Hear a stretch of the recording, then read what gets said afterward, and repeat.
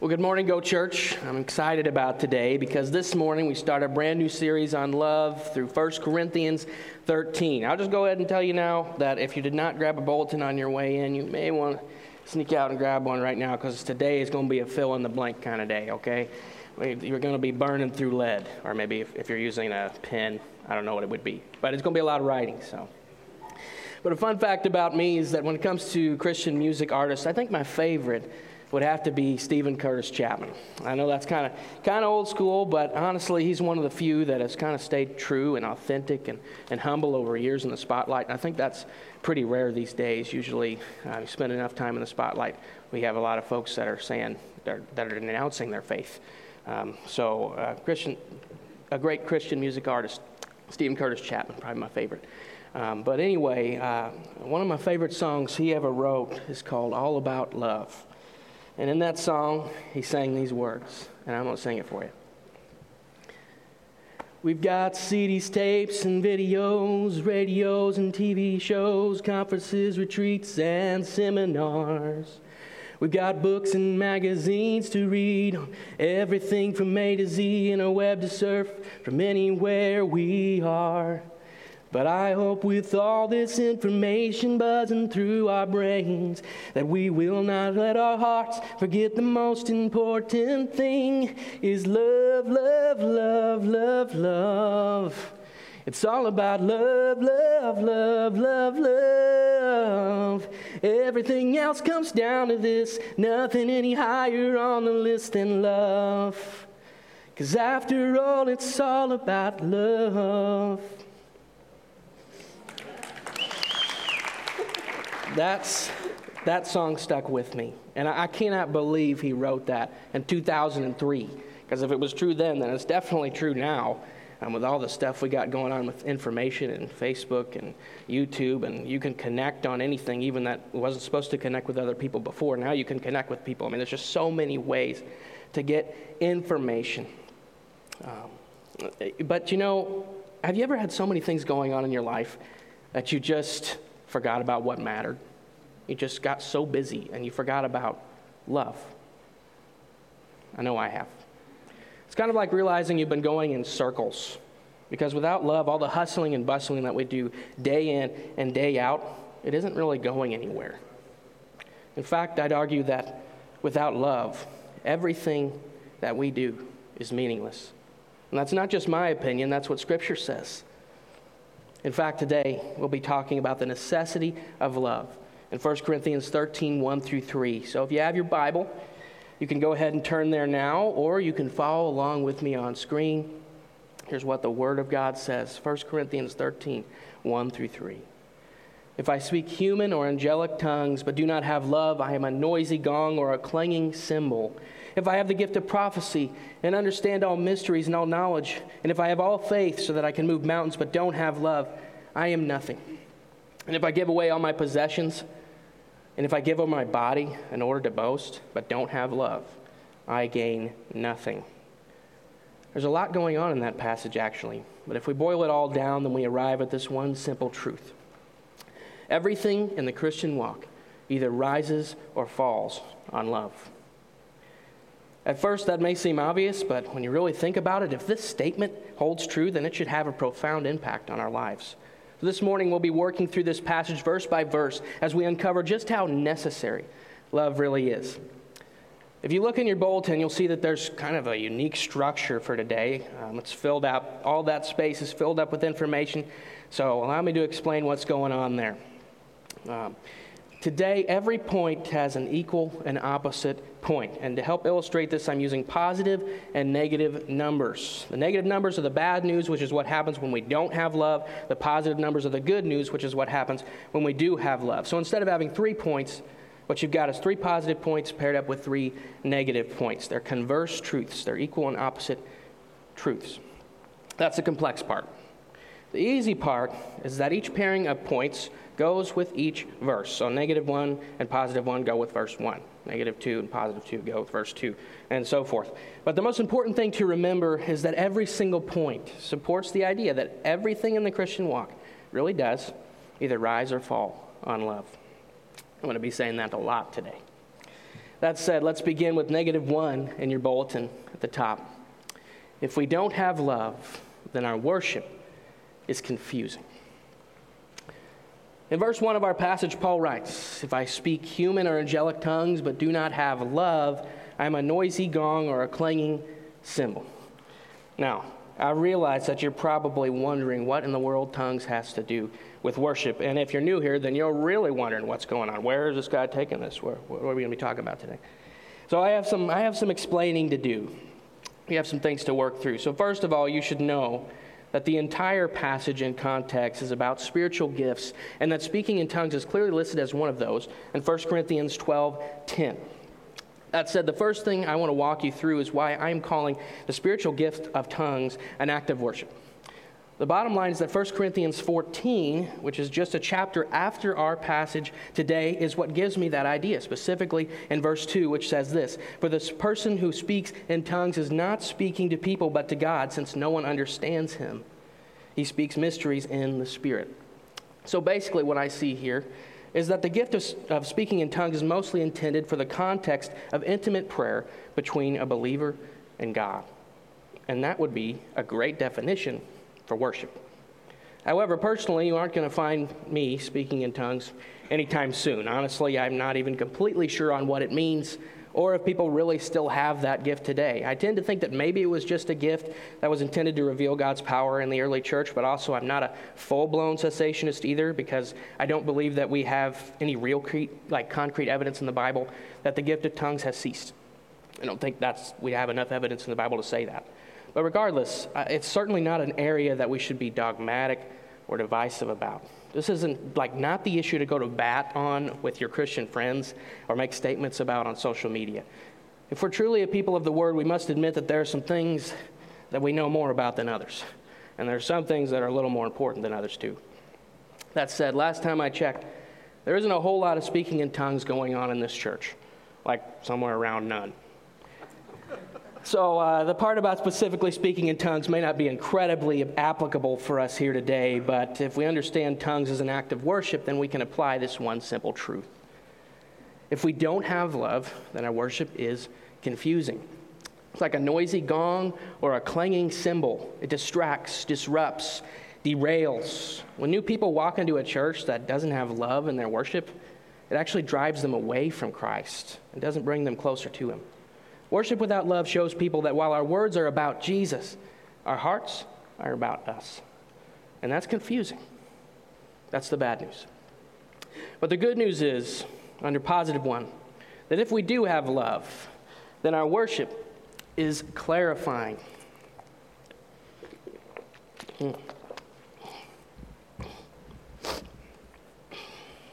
When our worship is done in love, it draws people to God and sheds light on His presence, His nature, and His reality. When worship is done in love, believers and unbelievers alike can't help but be captivated by a knowledge of God that transcends reasoning. When worship is done in love, there is a knowledge that God is God and we aren't. And while that is true, it begs the question, how can we really apply this? How can we make sure that our worship is done in love? It seems kind of abstract. What can we do? Well, first, it's important to understand that the word worship is actually a combination of two words, the words worth and the word ship, and it fundamentally means to give worth to something.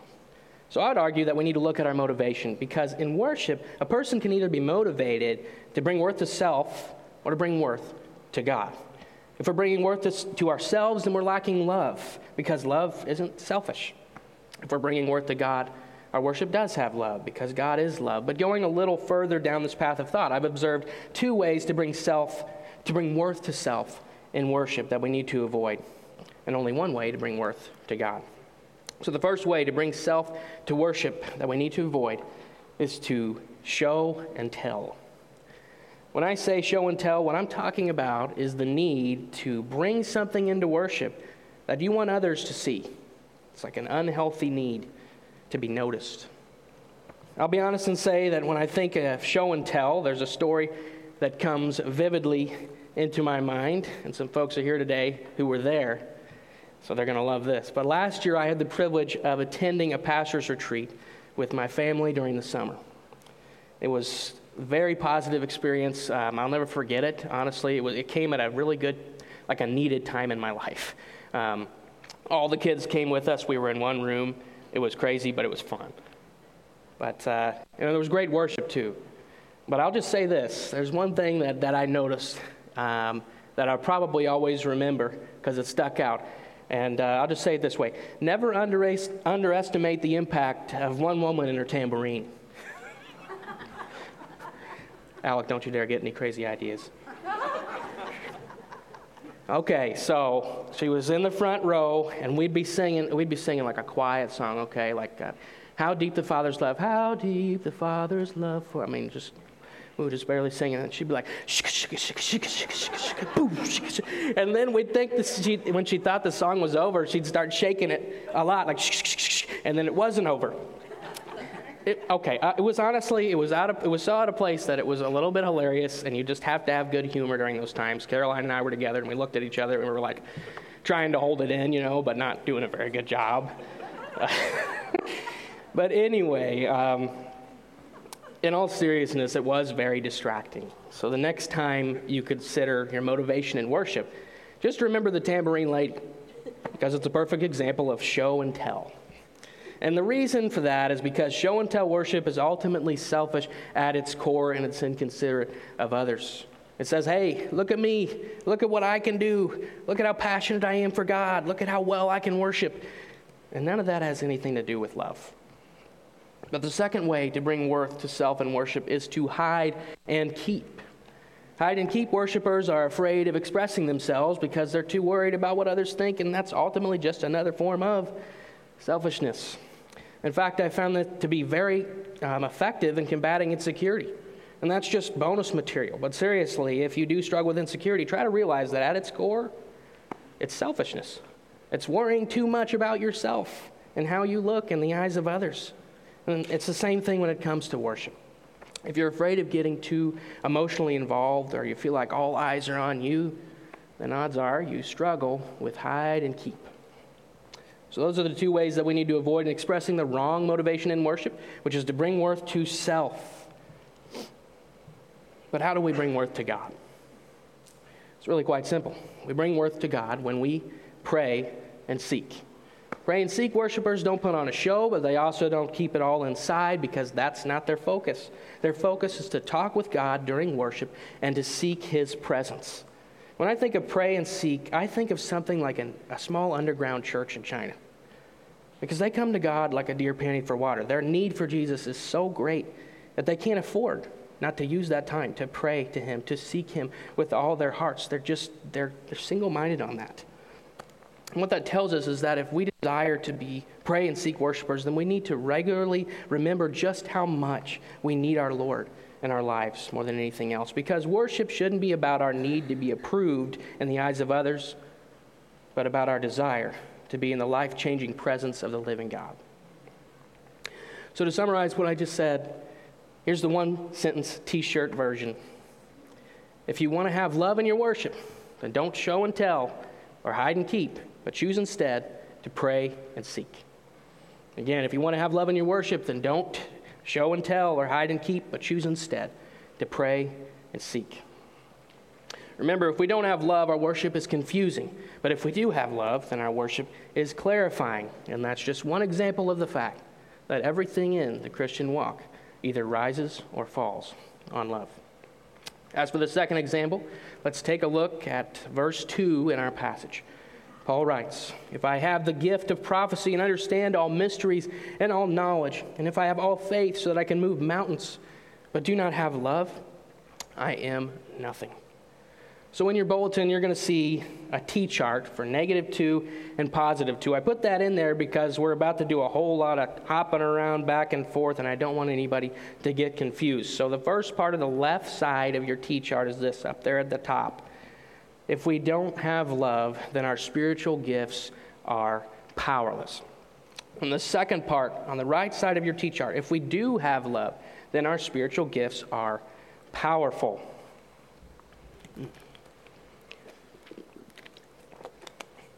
Now, why am I using the term spiritual gifts, right?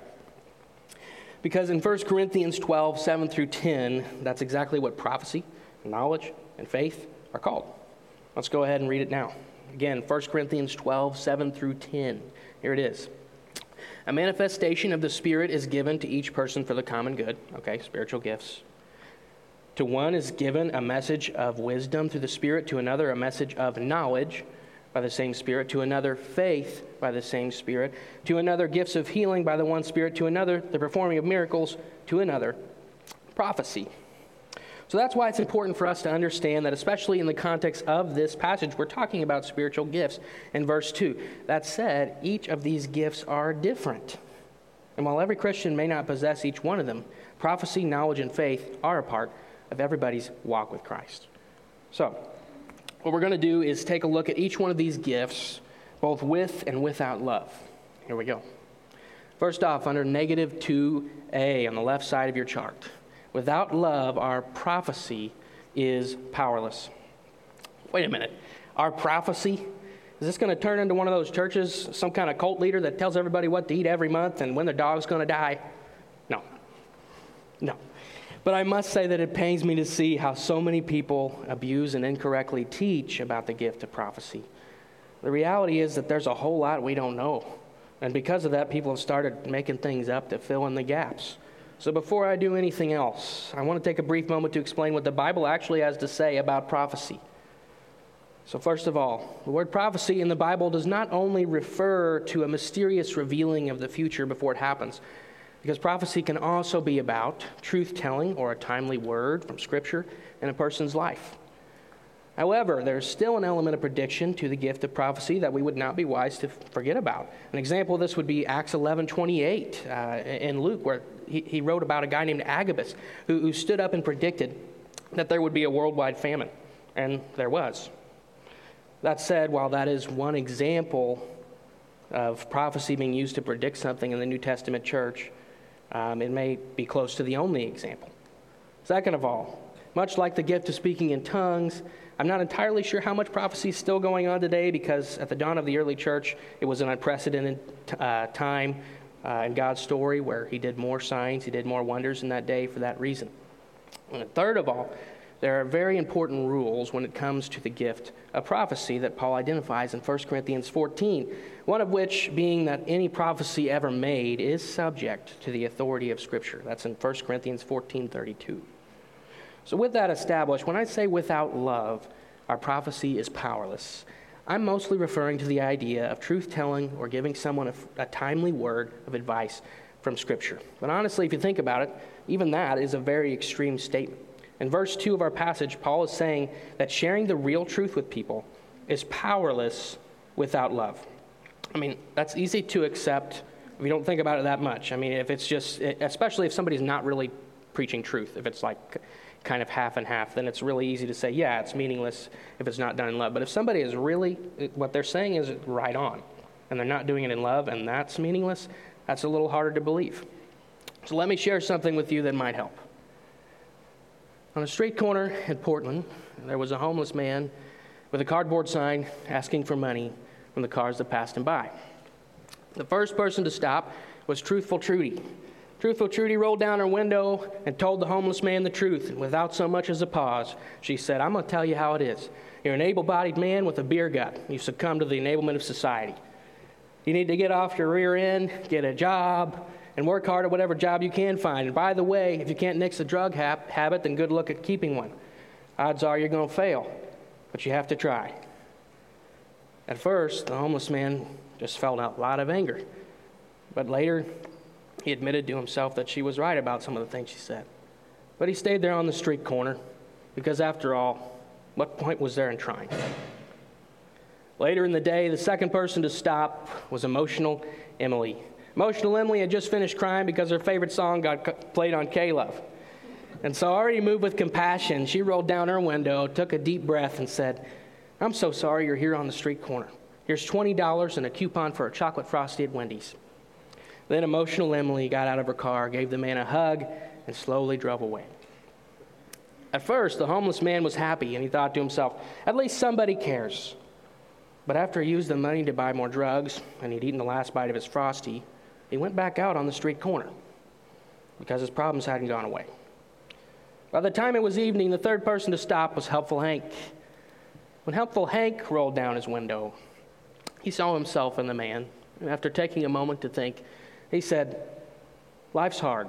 I'm sorry you're in the position you're in, but if I give you what you're asking for, I don't think it's going to help you in the long run. So what do you say you come and work on my farm instead? I need a hand, and you could use the money." The homeless man stood there and thought for what seemed like a long time. He knew Helpful Hank was right, but he also knew he cared. And with a smile, he said, "Okay, I'll give it a try." And from that point forward, the homeless man never went back to the street corner, because for the first time in his life, the person who told him the truth was also the person that cared. And that brings us to the reality on the right side of your T-chart, which is this. With love, our prophecy is powerful. When you love someone and you tell them that truth in a way that reflects that love, amazing things can happen. 1 Corinthians 14:3 says that the person who prophesies speaks to people for their strengthening, encouragement, and consolation. Over the course of my life, many people have shared the truth with me at just the right time. But I can only think of 2 moments in my life when I believe someone actually predicted something in a way that had to be God in my life. And I'll never forget either one of them. But for today, I'll just pick one. As many of you know, I used to work at Chick-fil-A for years. And every now and then I would have these bad days because I was called to ministry at 13, and I would just be thinking, what am I still doing here?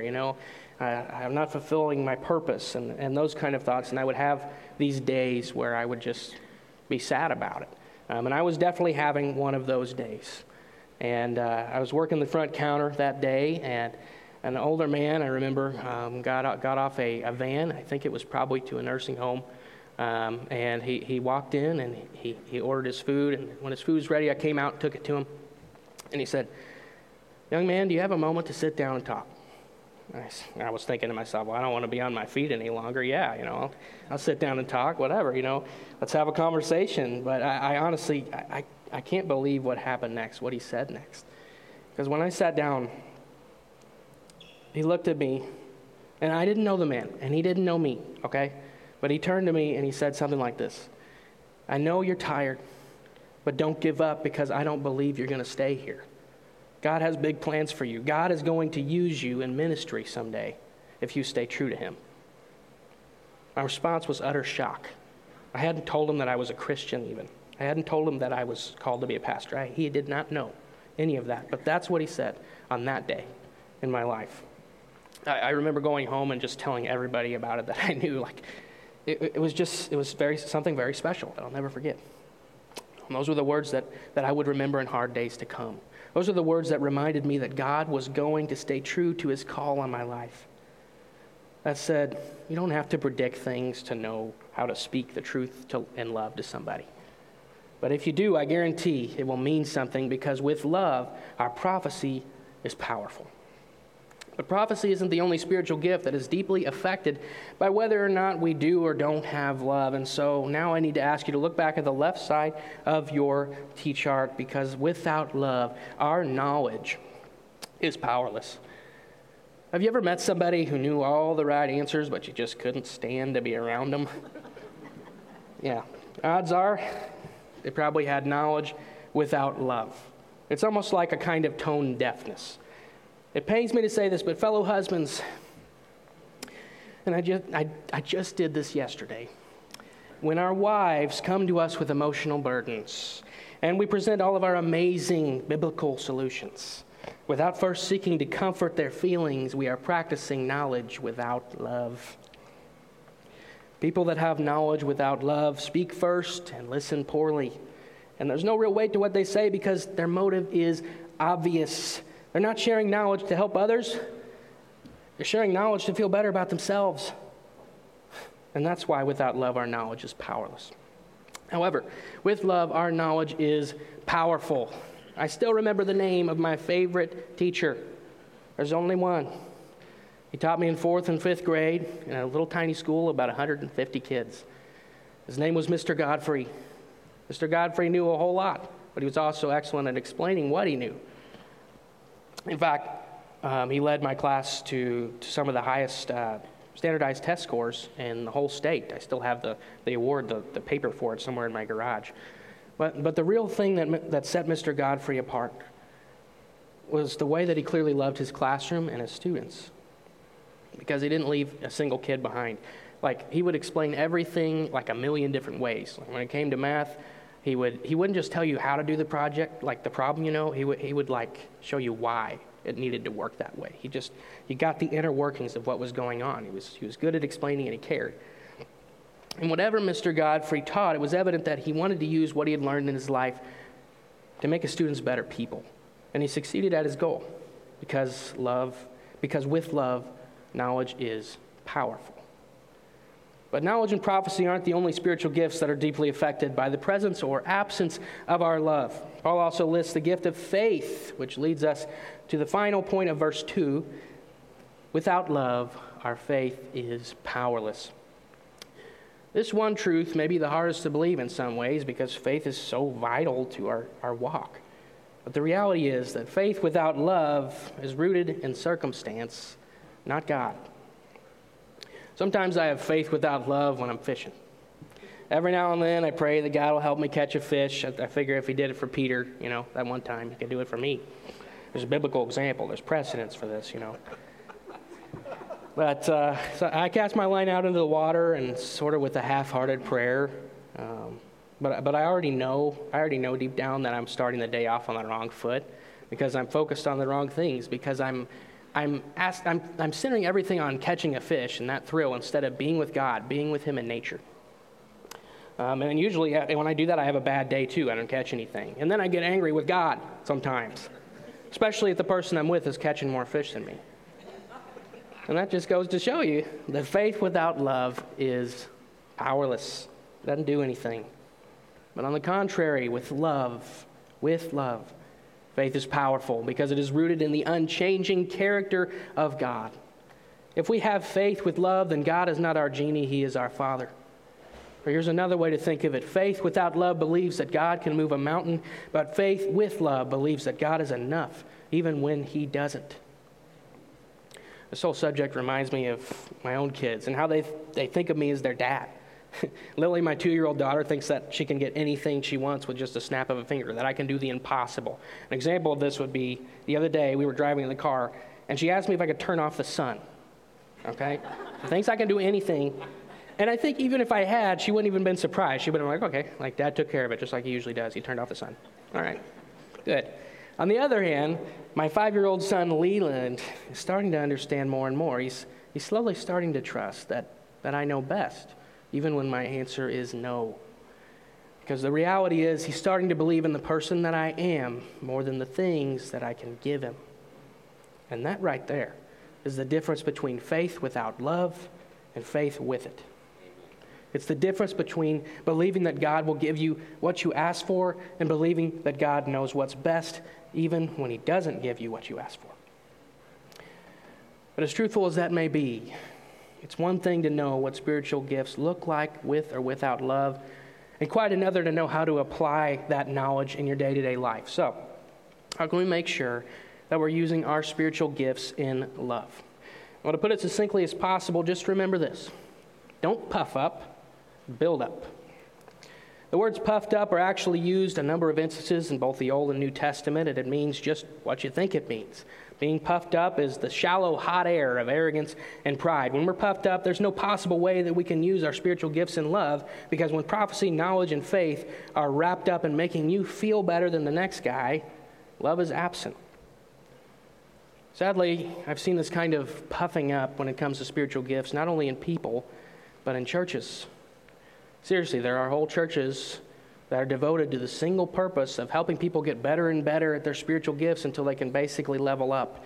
Then there's all the books you can read about it. Book after book after book telling you to invest in your gift, focus on your gift, look for the places that you can use your gift. And frankly, what it all boils down to is mostly just a big fat wad of selfishness.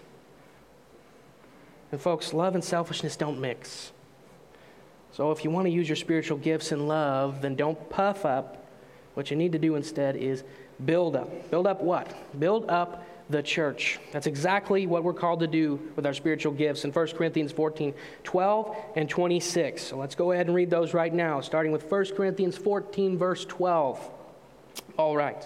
So also you, since you are zealous for spiritual gifts, seek to excel in building up the church.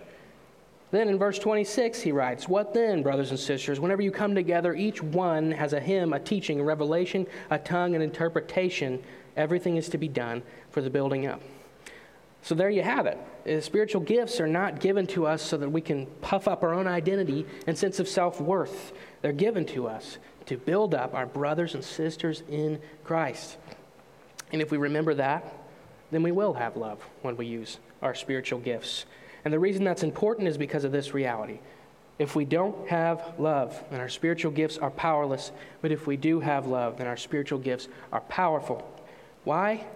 Because everything in the Christian walk either rises or falls on love.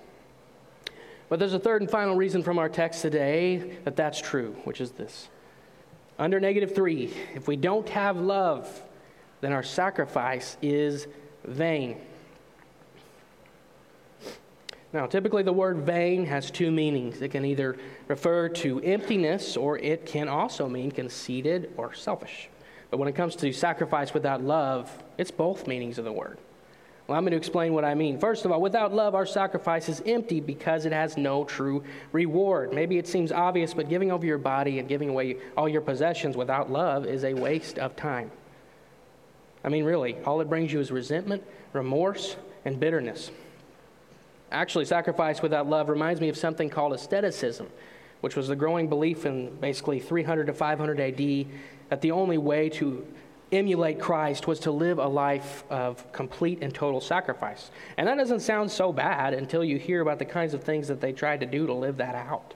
For example, common practices of asceticism included willful sleep deprivation, social withdrawal, celibacy, and the condemning of marriage as evil, and the self-inflicted mortification. And while that does seem absolutely ridiculous to us, that's the logical end of sacrifice without love. It's empty and it's lacking substance. But sacrifice without love is also vain in that it is conceited, because it's about making ourselves look good to others. And with that, I'm just going to have to come right out and say it. If you're not eating gluten or dairy, and you don't have a serious reason not to, I don't want to hear about it anymore. At all. Don't want to hear about it. And if you're going to make food for the rest of us, then leave the good stuff in there. Forget the virtue signaling and remember the butter. That's all I'm saying. Remember the butter, because everything tastes better with butter. Some of y'all needed to hear that today. But in all seriousness, if we don't have love, then our sacrifice really is vain, because it is both empty and it's conceited. It's about us. That's the bad news.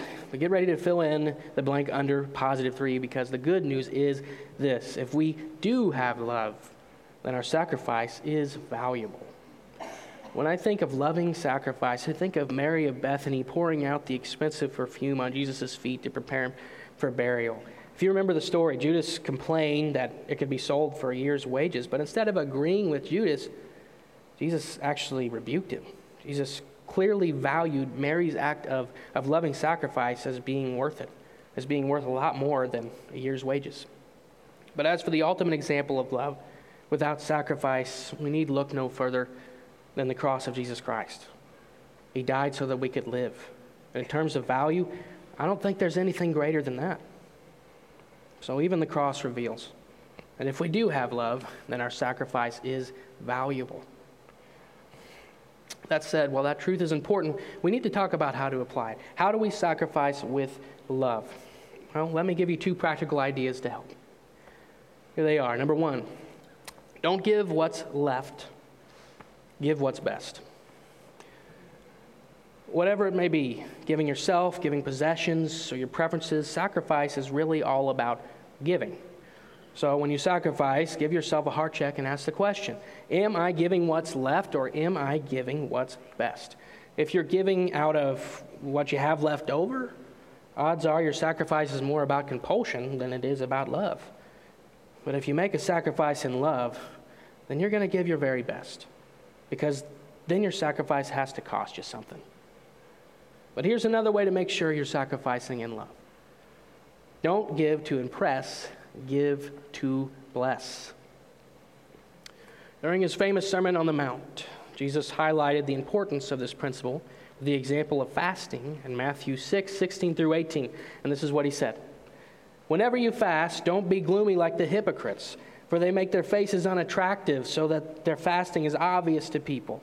Truly, I tell you, they have their reward in full. But when you fast, put oil on your head and wash your face, so that your fasting isn't obvious to others, but to their Father who is in secret. And your Father who sees what is done in secret will reward you. So here's the connection. Fasting is an act of sacrifice. It's a refusal to meet your own physical needs so that you can pursue a closer relationship with God, which is both a blessing to God and to you. When the Pharisees fasted, they made sure to get noticed and make people impressed by their piety. But Jesus said when we fast, we shouldn't make it obvious to anyone but the Father. So the point is, if you want to have sacrifice in love, don't give to impress like the Pharisees.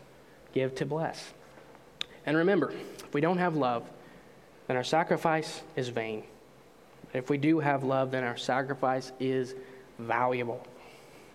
So in conclusion, let's remember together that once again, everything in the Christian walk either rises or falls on love, because if we don't have love, then our worship is confusing, our spiritual gifts are powerless, and our sacrifice is vain. But if we do have love, then our worship is clarifying, our spiritual gifts are powerful, and our sacrifice is valuable. But as we close today, I want to end with one last thought, which is this. In order to have love, you must first receive it from God. You can't give what you haven't gotten. The truth is, God's love is the only true love out there, because everything else that we try to muster up as humans, it just ends in selfishness one way or another. It's about us trying to get ahead, trying to get something for us. So if you've never received God's love, I want you to know that it's available and is real. But it also must be received. What I mean is, when someone does something to show you love, it won't matter to you until you accept it. And as it turns out, God has done something incredible to show you love. He was tortured and killed so that you might believe in him and have everlasting life, and his name is Jesus. He died on the cross so that you might not have to face the penalty for your sin, which the Bible says is death. But again, the question is, will you receive it? Will you receive it? Will you receive the greatest act of love ever given? Or will you count it as a hoax, a myth, a legend? Whatever you decide, realize now that you don't have much time left. You don't know how much time you have. It could be today, it could be tomorrow, it could be in 50 years from now, but at some point, I'm pretty sure last time I checked, we all die. Every single one of us. And we all face judgment. And the question is this: are you ready for that day?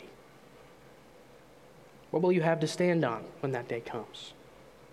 So I'll ask one more time, is there anyone in this room who is ready to receive the greatest gift of love ever given? And if so, I want to give you a chance to do that with me right now in prayer. Lord, there is anyone in this room right now who hasn't made a decision to trust in you, who barely knows what I'm talking about, but knows they need to take a step of faith. Lord, I pray for that person right now. And if you are that person, just pray something like this in your heart. You can repeat it after me in your heart, but you have to mean it. You can't just repeat it. You have to mean it. There's nothing special about the prayer that I'm about to pray at all. It's just a communication with you and God saying, hey, I received the gift of love. That's what it is. It's your response. So if you've never done that, pray something like this in your heart. Lord Jesus, I believe. I believe that you died on the cross. I believe that you rose from the grave. I believe that you're God. I don't understand all of it. But I understand enough to know that I need you. So I'm sacrificing everything that I hold dear. I'm giving away myself to you, God. I repent of my way, of myself. I turn to you. I ask that you would come into me and change me from the inside out, that you would save me. Jesus, come into my life. And if you prayed that prayer, we're going to have a moment where you can come to the back. But for the rest of us, Lord, I just ask that you would help us apply what your word has to say this morning. That you would help us have love in what we do, in our spiritual gifts, Lord, in our faith, in everything. That you would help us have love. Help us apply that this week. And all these things, I pray in the name of Jesus. Amen. Thanks for listening to Go Church's weekly sermon podcast. If you enjoyed the sermon, be sure to rate and review us. If you want to learn more about the ministry of Go Church or catch up on previous sermons, check out our website, www.gochurchpnw.com. You can also connect with Go Church on Facebook and Instagram.